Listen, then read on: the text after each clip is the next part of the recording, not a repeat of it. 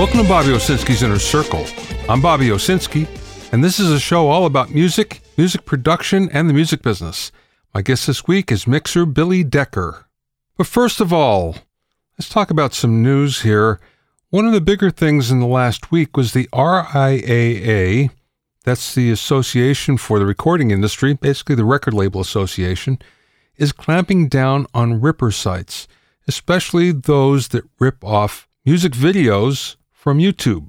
There are 41 YouTube ripper sites that the RIAA wants to get rid of. The biggest one is called YouTube-DL, and that's on GitHub. And one of the problems is there's a lot of creators that actually use it as a backup for their videos. So they're naturally not too happy about this. On the other hand, it also seems to have come back up real fast. So they really didn't get rid of it. Another one is called Y2Mate, and it has 113 million views per month. Its traffic basically doubled since the RIAA has gone after it, which kind of tells you something. Sometimes it's actually not really helping. Another one that I think is probably the worst of all is called 1337X, and that hosts full albums along with music videos and movies. The bad part is most of it is stolen pre-releases. So what they do is they basically hold the music for hostage in exchange for a cryptocurrency fee. Now, the way I look at it is someone who's willing to rip off a video or basically a streaming service isn't going to pay for it anyway. They can get all this stuff for free, even without ripping it.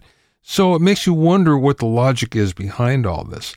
That being said, the RIAA is actually doing its job. This is exactly what it's supposed to do. Among other things, it's supposed to find music pirates and take them down. And that's what it's been doing, and it's been really active lately.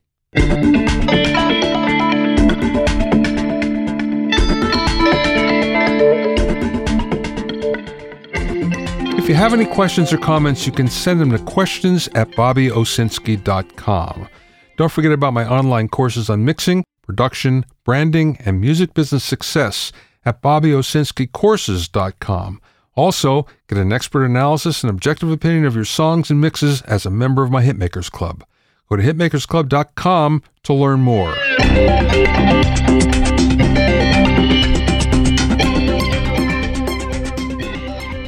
Now, here's something that has potential dire consequences for musical instrument manufacturers.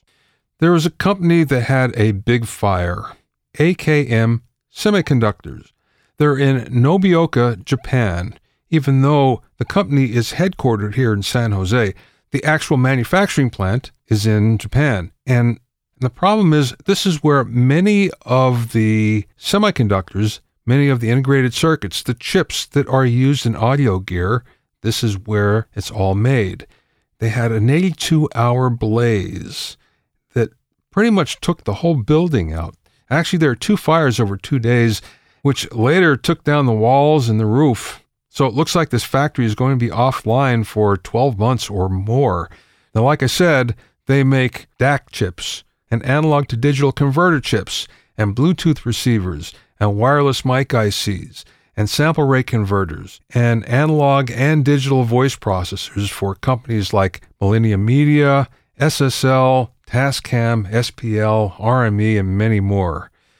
Already, the chips that the electronics parts distributors had on hand have disappeared, and the prices now, $5 semiconductor is going for more than $100. So there's a big panic in the industry. AKM said they're going to outsource all their dies, which apparently they have, and that means that at least there'll be some in the pipeline, but no one knows how long that will take. So I would expect that will affect both the price and availability of audio hardware in the coming year or so. So don't be surprised if that purchase that you want to make is a lot more expensive down the line.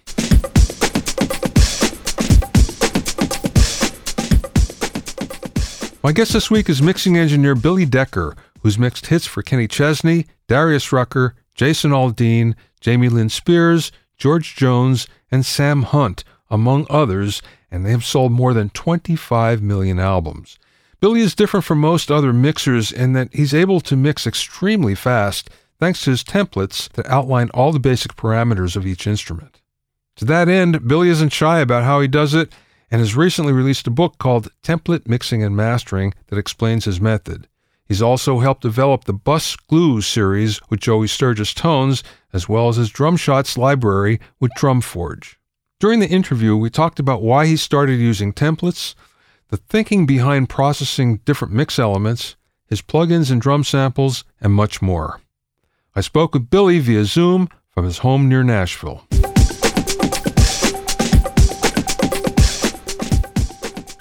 Let's talk about template mixing. That's something that you do, and you're obviously great at it. And some may say that you invented it, but not really. I think Chris Lordology really was the first guy that kind of did that, right? I'm sure he probably did on a large format console, to be honest with you. So, okay, how did you get started doing this? He's I don't want to say a mentor, but I have met him a time or two, and he gave me a lot of really good, pertinent advice. And I really just wanted to mix, and I wanted to not spend 12 hours a day in the studio. So I kind of started doing this template thing, and it allowed me to almost have like a virtual assistant. I've never had an assistant. I prep all my own sessions. I've always just been kind of a one-man show. And by me doing that, it allowed me to just create a skin per se and import the audio in. And then I'm off and running. The song is almost 90%, 95% of the way there, to be honest with you. And I've realized that if I used gain structure and made waveforms a certain height or whatnot, they would fit in the template. So to be perfectly honest with you, I mix almost as much with my eyes setting up my template as I do with my ears. You know, I've heard the story about Tom Dowd doing a mix very much like that, where just using the VU meters, which, you know, is equivalent actually, and he knew exactly where to put everything. And I think the whole thing was, okay, kick and snare is between -7 and -5, and the vocal and the bass are there too, and then there's certain things that are at -10. And I heard the story about him putting up a whole mix just like that without listening to it. And when he finally opened it up, it was like, wow, this is almost finished. So way back when it was happening.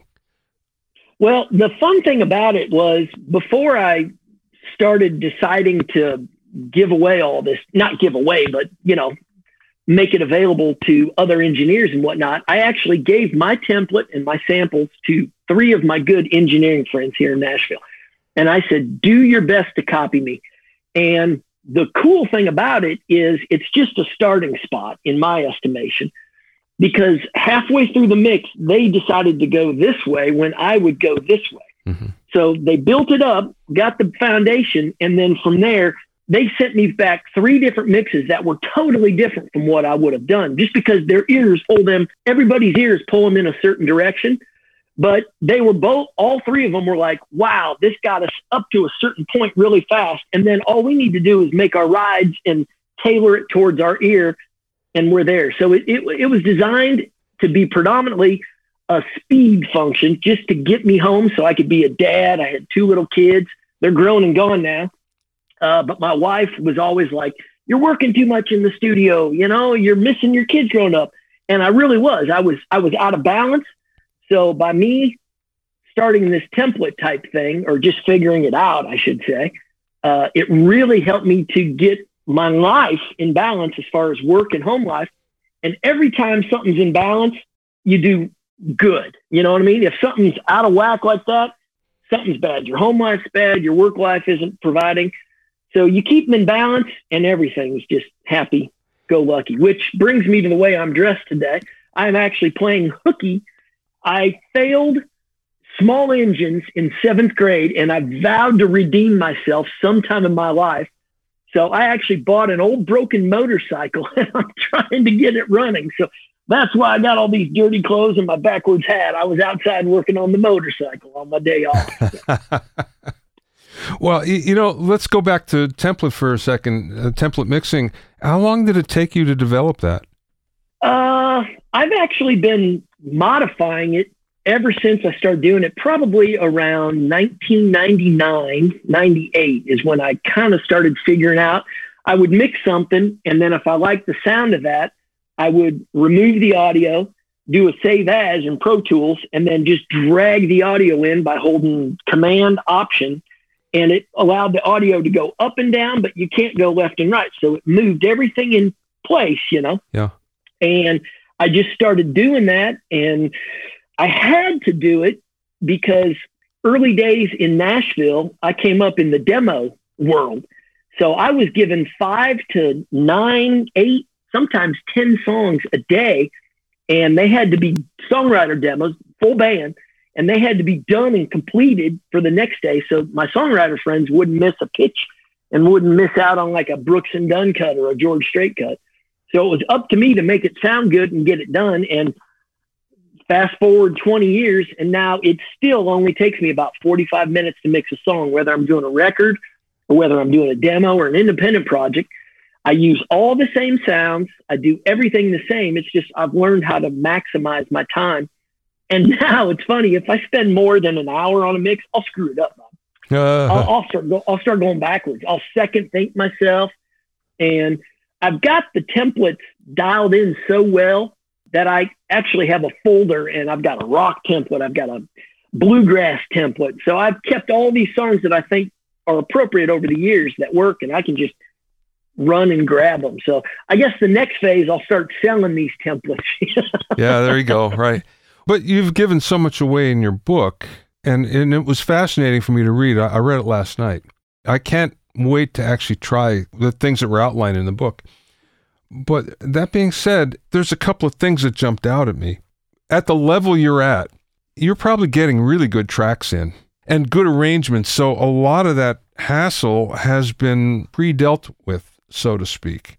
Not true. Not true. You would be shocked at, sometimes I'll get record quality stuff done in the finest studios with the finest microphones.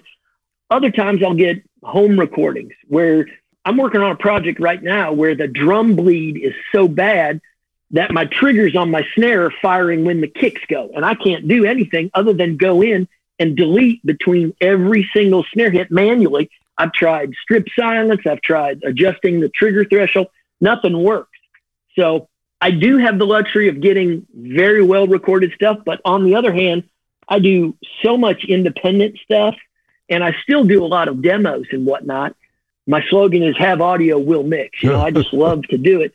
And I always tell everybody, as long as it's not distorted, I can try to make it sound record quality. That's my goal on everything I do. Yeah. But I do get some stuff that's just, oh, it's a train wreck. You're just like that emoji, you know, face palm.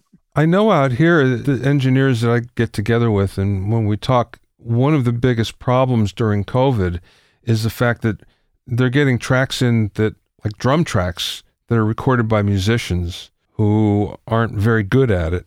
And then that leaves the mixer to pull their hair out trying to make it sound good. But the fact that you're triggering things, especially kick and snare, that kind of eliminates things. As you say, as long as it's clean, you're okay. The overheads and the rooms do make a big difference on the sound of the snare drum, just because of the bleed and whatnot. So you get a really bad sounding overheads. I'll use the triggers, and I always blend in the real snare. Kicks, I've from day one, I've just triggered 100%, no reel at all. Snares and toms, I will blend in about 50%. And on like press rolls and whatnot, on the snare, I always have the reel sitting here with the bottom, and then maybe the samples are leading the party over here. You come to a part where the dude rolls into a fill, I'll bring up the reel so you get that and then ride it back down. So everybody's like, wow, he made that trigger using his triggers. How'd he do that? Actually, all I did was just bring up the reel. Brilliant. Yeah, there you go. Yeah. One of the things I noticed is your treatment of the room. So if anyone gives you a room track, you enhance it, which is unusual. Yeah. Every once in a while, I'll put on almost, I think was it True Verb in the book? I think so, yeah. Yeah. I actually learned that from a metal guy named Brian Hood. where he got a real tight drum sound in and he wanted it to be a bigger sounding room. And he's like, well, I'm just going to put, instead of aux or bussing out to a reverb, he actually put it on the track and just ran it like, I think there's a parallel button on TrueVerb where you can have the direct signal as well as the affected signal. And he leaves that on. And it literally just takes the drum, the overhead in the rooms. I'll even do it on the overhead sometimes. And it just kind of goes like that and that. Yeah. That makes sense. I don't know if anybody's watching this or just listening, but if they're just listening, my hands just went up and a little wider. One of the other hassles that most mixers have is the fact that the tracks come in, and especially the more independent the artist, the worse the tracks come in, worse shape, which means that you have to spend a fair amount of time doing some prep on them, doing a lot of editing, getting rid of the clicks and pops and things like that, which is time consuming. So yeah, your mix may go in 45 minutes, but the prep time before that, how do you deal with that? Traditionally, most stuff I get in is, ironically enough, most musicians these days are actually fairly competent engineers. So I'll get in tracks from musicians, and there's a renaissance going on right now in Nashville because everybody was locked down with the virus thing. Almost every musician has a home studio, and even drummers, and they're doing overdubs at home and whatnot. And some of those drum sounds actually sound better than what I've gotten in major label recording studios, you know? Yeah. Now that's not necessarily true all over the place. But I've just learned to, because I had to, I clean all my own tracks. I trigger all my own drums. I really don't even think about it.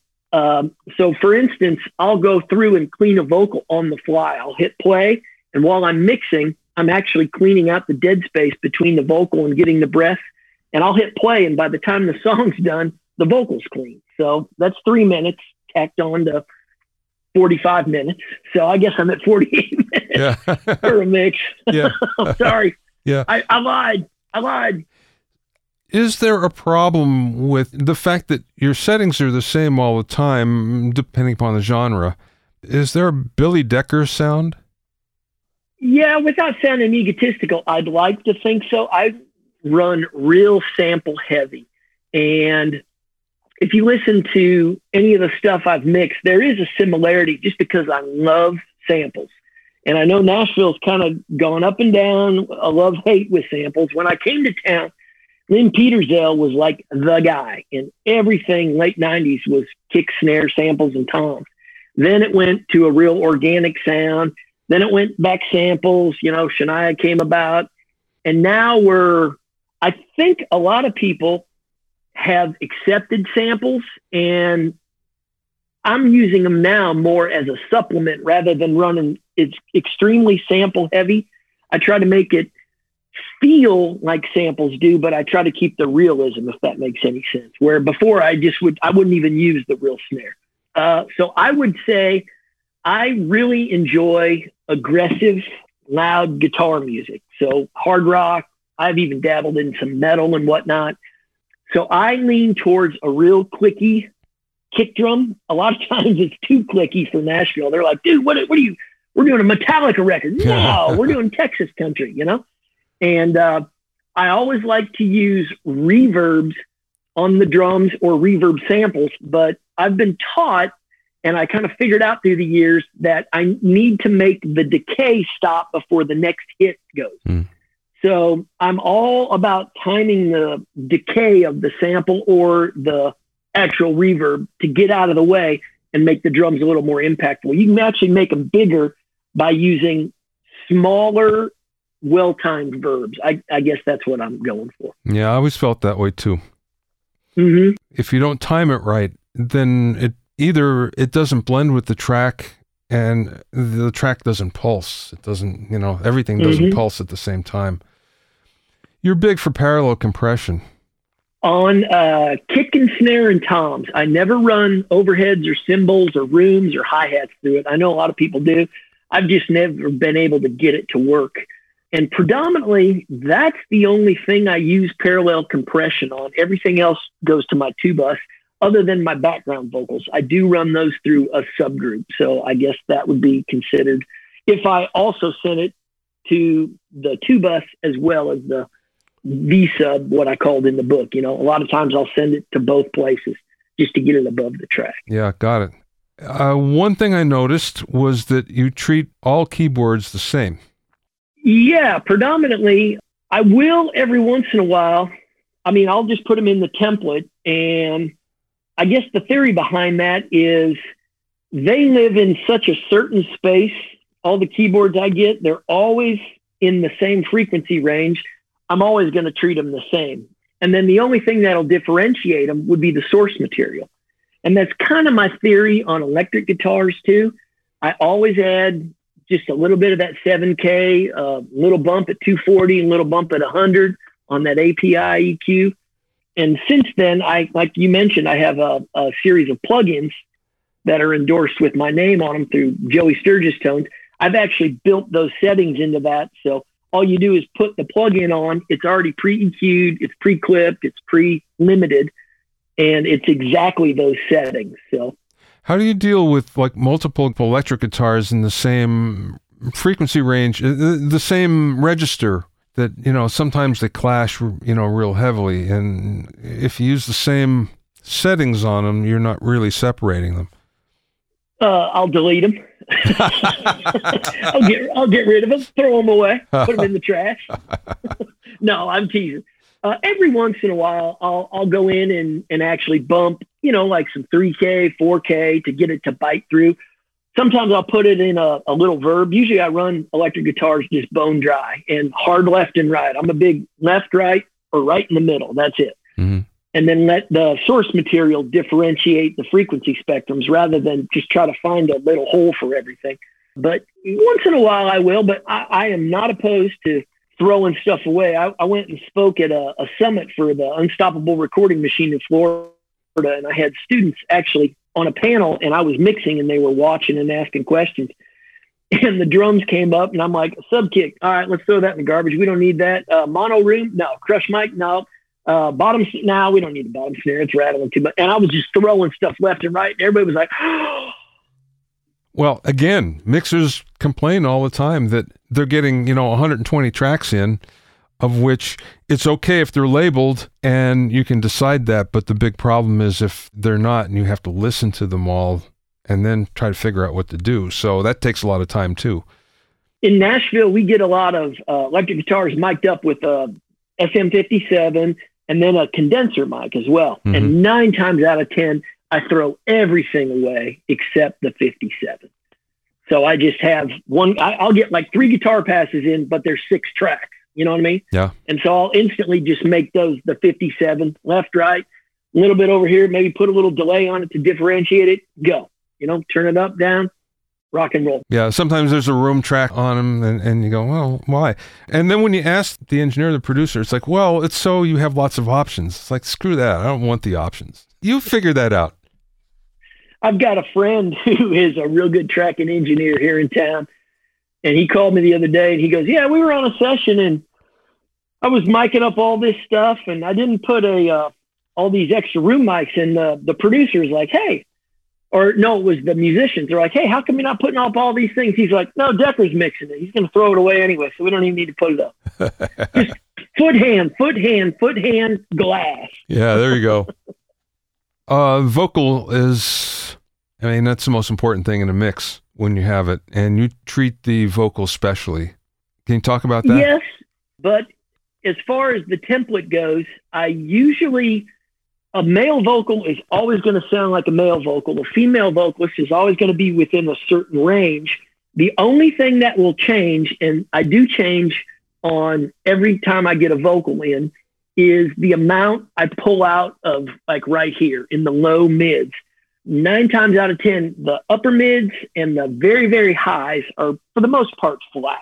I'll maybe add a little 15K like in the book, in the template. But I'm more of a cutter than an adder, if that makes sense, on vocals, because I think vocals sound good the way they are. And the only thing when they marry up with a microphone is they always get this cloudiness. And by just carving out a little of that low end, that seems to clear them up. And then just put a little air or sparkle on top and smash it, double DS it, and you're done. De-honk it, DS it, you're done. Yeah, and I read and I saw you have 2 de-essers, and it's like, yeah, of course. There's always more than one space that you have to do that on. Oh, yeah. And the one I always put at 2K, I call it the Trisha Yearwood frequency or the Carrie Underwood frequency. And that's not a knock on either one of those girls, but it's just that 2K nasalness thing that's inherent in their voice. And so if anybody goes, hey, can you knock down some of that? I'm like, oh, yeah, I know exactly where that is. So that de-esser seems to do a real good job. And I always put it at the end because all the compression and the limiting up top always brings that up. So it needs to get just knocked back a bit. Well, let's talk about your plugins. Are they available now? They are. They've been out for about a year, and I developed them with Joey Sturgis at JST. I know Joey. I know JST well, yeah. Oh, yeah, yeah. He actually came, and I did a Nail the Mix episode a while back for his recording school with him and A.L. Levy and Joel Wanasek, Unstoppable Recording Machine. I did a Nail the Mix episode, and it was funny because at the end of the 2 days of filming or whatnot, he's like, you know what? And he was sitting in the ISO booth just running the video switcher. So he had to watch the whole thing. And he was like, you and I are so similar in our approach to the way we work. The only difference is our source material. I'm a metalhead. You're a cowboy. You're a country guy. He's like, I would love to do a series of plugins around your settings because they're so similar to mine. I totally get what you do. And so that's how we started the dialogue. And then that turned into, I've done drum packs for him now. And we've got another plugin that just came out called Drumflex through his side company called Drumforge.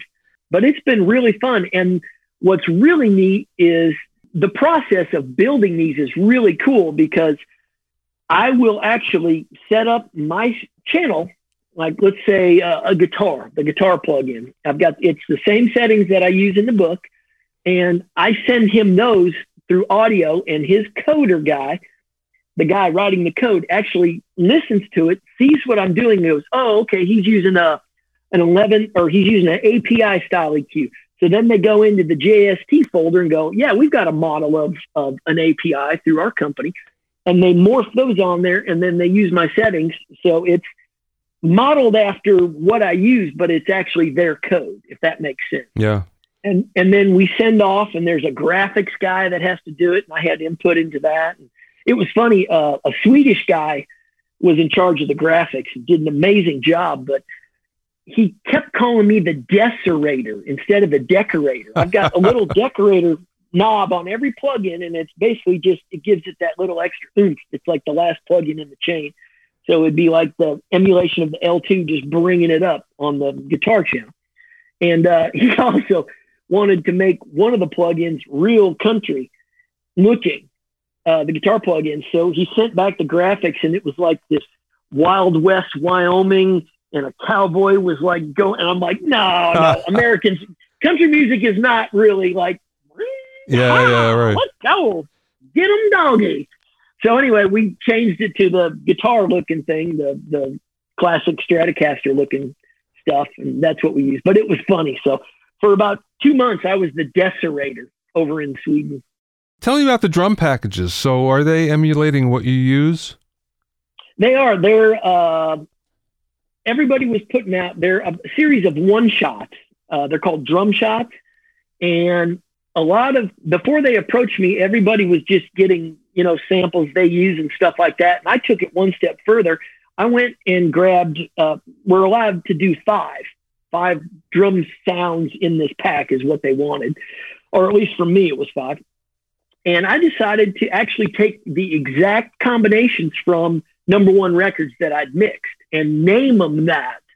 So I did a Rodney Atkins one called Take a Back Road, and I called it the Back Road Kick and Snare, and then the room verb with that. So I actually took the exact samples I used to make those records minus the reel, because I don't have that's the record company owns that. And so that's how those came about. So, but they are the exact, they're pre-blended, everything. I snapped up the session, took out the real stuff, and bounced with all my processing on it. So you can actually throw them up into Trigger or whatever you're using to fire off your samples, and you don't have to do anything. Just put them in, they're done. Pre-EQ'd, parallel compressed, everything. Wow, that's very cool. Yeah, it's kind of fun, and they've actually asked me to do another pack. So I've done 2 packs right now, and I'm going to do a 3rd pack for them. So you're using a slate trigger, right? I am, yeah, and that seems to be the best way to fire off samples I've found. I used to have Drumagog, and I'm just more comfortable with Trigger. And it's funny, everybody, whenever they see me mixing live or I do a panel, I've still got the original Trigger. Everybody's morphed on to Trigger 2, and they're like, man, is that a new one? Where'd you get that? People don't remember what the first one looked like. It was funny because Steven sent me some of his plugins. I'm still on Pro Tools 10. I'm the total guy that's like, hey, if it ain't broke, don't fix it. So all my other friends have the fastest computer. I've got a computer from 2011. I don't even think it runs USB 3 in the front. But so he sent me some of his plugins, and I did a review for him for his microphone, and they actually had to build me a legacy bridge to work with my stuff. I'm on like Pro Tools 10.3.9, and they don't even make stuff anymore. But it was funny because he goes, I hope you know how special you are. You're the only guy that's got a legacy bridge. Yeah, wow. Like dinosaurs. And then when I'm doing these newer things with Joey Sturgis, his programming engineers constantly just berate me with, Hey, Gramps, what are you doing? Hey, Dinosaur, you think maybe you could join 2020? I'm like, guys, and I'm always asking them to build me stuff. I'm like, think of this as you're building a classic car. You're learning something from your past. And they're like, you're an idiot, Decker. Buy a new computer. Well, that actually leads me to my next question about, okay, you have your template down, you know it works, but that being said, some of the fun of mixing is finding new plugins and finding things that you didn't quite expect that work maybe in a better way. But you're restricted from that because you're on an old system. Yes and no. What I really enjoy, I'm not so much into looking for the newest, latest, greatest compressor. I mean, a compressor is a compressor in my estimation. Yeah. It's just a different package and whatnot. But what I do enjoy is coming in on my day off and practicing. I still practice when I'm not building a motorcycle. How about that? Yeah. I love coming in and trying new sample combinations and maybe a new way to do something. But I feel like I've got everything. The wheel's been invented, I know it's going to roll. And right now I'm at the point where people go, hey, what's your favorite plugin? And I just point to my ear, If I can't get what I've got with what I have after doing it this long, I need to just quit and start building motorcycles. Now, given how successful you are, it's funny because you kind of answered this, but writing a book about what you did, it's very cool that you would give away the secrets, but on the other hand, you're giving away the secrets. I used to be worried about that, but then when I did that test with my 3 buddies and the mix I gave my exact settings and everything, and the mix came back totally different. I'm like, at the end of the day, everybody is going to hear something different, Yeah. You can put the settings in and it will get you 90% of the way there. But I figured, and I guess the way I feel is I was given this knowledge by other people. Chris Lord-Alge gave me some pointers. Mike Shipley, but God rest his soul. I got to speak with him and he endowed some samples on me. Engineers like that, Chuck Ainlay, back in the country day when I was coming up, he would answer any question I had. So I figured I was given that. Why not give it back and share the knowledge? Plus, if everybody mixed like me, I would listen to the radio all the time. How about that? Yeah, very cool. Very cool. I would love listening to the radio. What you do gets you 90% of the way there. But is there a favorite plugin or a favorite technique that you use that gets you the other 10%? It is. And I think it's just listening probably louder than I should. And for not a long period of time, but a short period of time, and totally just going with my gut and not second thinking it. I will crank it up in the studio and just, for lack of a better term, jam out to it, you know? And if it feels good, I'm done. I've learned after this long, I can let it go, partially because I know my clients are going to have some tweaks. So I will get it. I tell everybody, I'll paint the picture. We're going to paint a picture. I'll put you in the box. Anything you want to do in there, that's subjective. You know, I can't read everybody's mind. So I'm going to spend 5 hours doing something I think is cool. And then the producer or the artist is going to come in and go, no, that's horrible. That's stupid. What are you doing? You know, I'm going to do that. So I'm like, I'm just going to get it to where I know it feels good. Then I'm going to bring in the producer and or the artist or the songwriter. I'll let them play with it as long as they want. If they take a whole day, well, then that mix actually did take a day, you know? Yeah. But I only spent the 45 minutes or let's say 48 or an hour, like what we said, getting it where it felt good. And I think what makes a really cool record is the input from the artists, the writers, the producer, and just the little fine things that make it kind of shine, you know? So, and that's all what they're going to do anyway. And I love people coming over and hanging in the studio and contributing to their own music. So that's kind of the approach I take. I'm going to build it and then I'm going to let them decorate. I'll bake the cake and I'll let them decorate it. How about that? You can find out more about Billy, his plugins and drum sounds at billydecker.com. That's Billy Decker, DECKER, all one word, .com. Thanks for listening and being in my inner circle. Remember, if you have any questions or comments, you can send them to questions@BobbyOInnerCircle.com. To listen to other episodes of Bobby Owsinski's Inner Circle, go to BobbyOwsinski.com and select the podcast tab, or go to BobbyOInnerCircle.com, or you can find it on iTunes, Stitcher, Mixcloud, Google Play, Google Podcasts, Spotify, Deezer, TuneIn Radio, Radio Public, and Podbean. At BobbyOwsinski.com and BobbyOInnerCircle.com, you'll also find a sign-up form for my newsletter and for alerts for new podcasts. This is Bobby Owsinski. I will see you next time.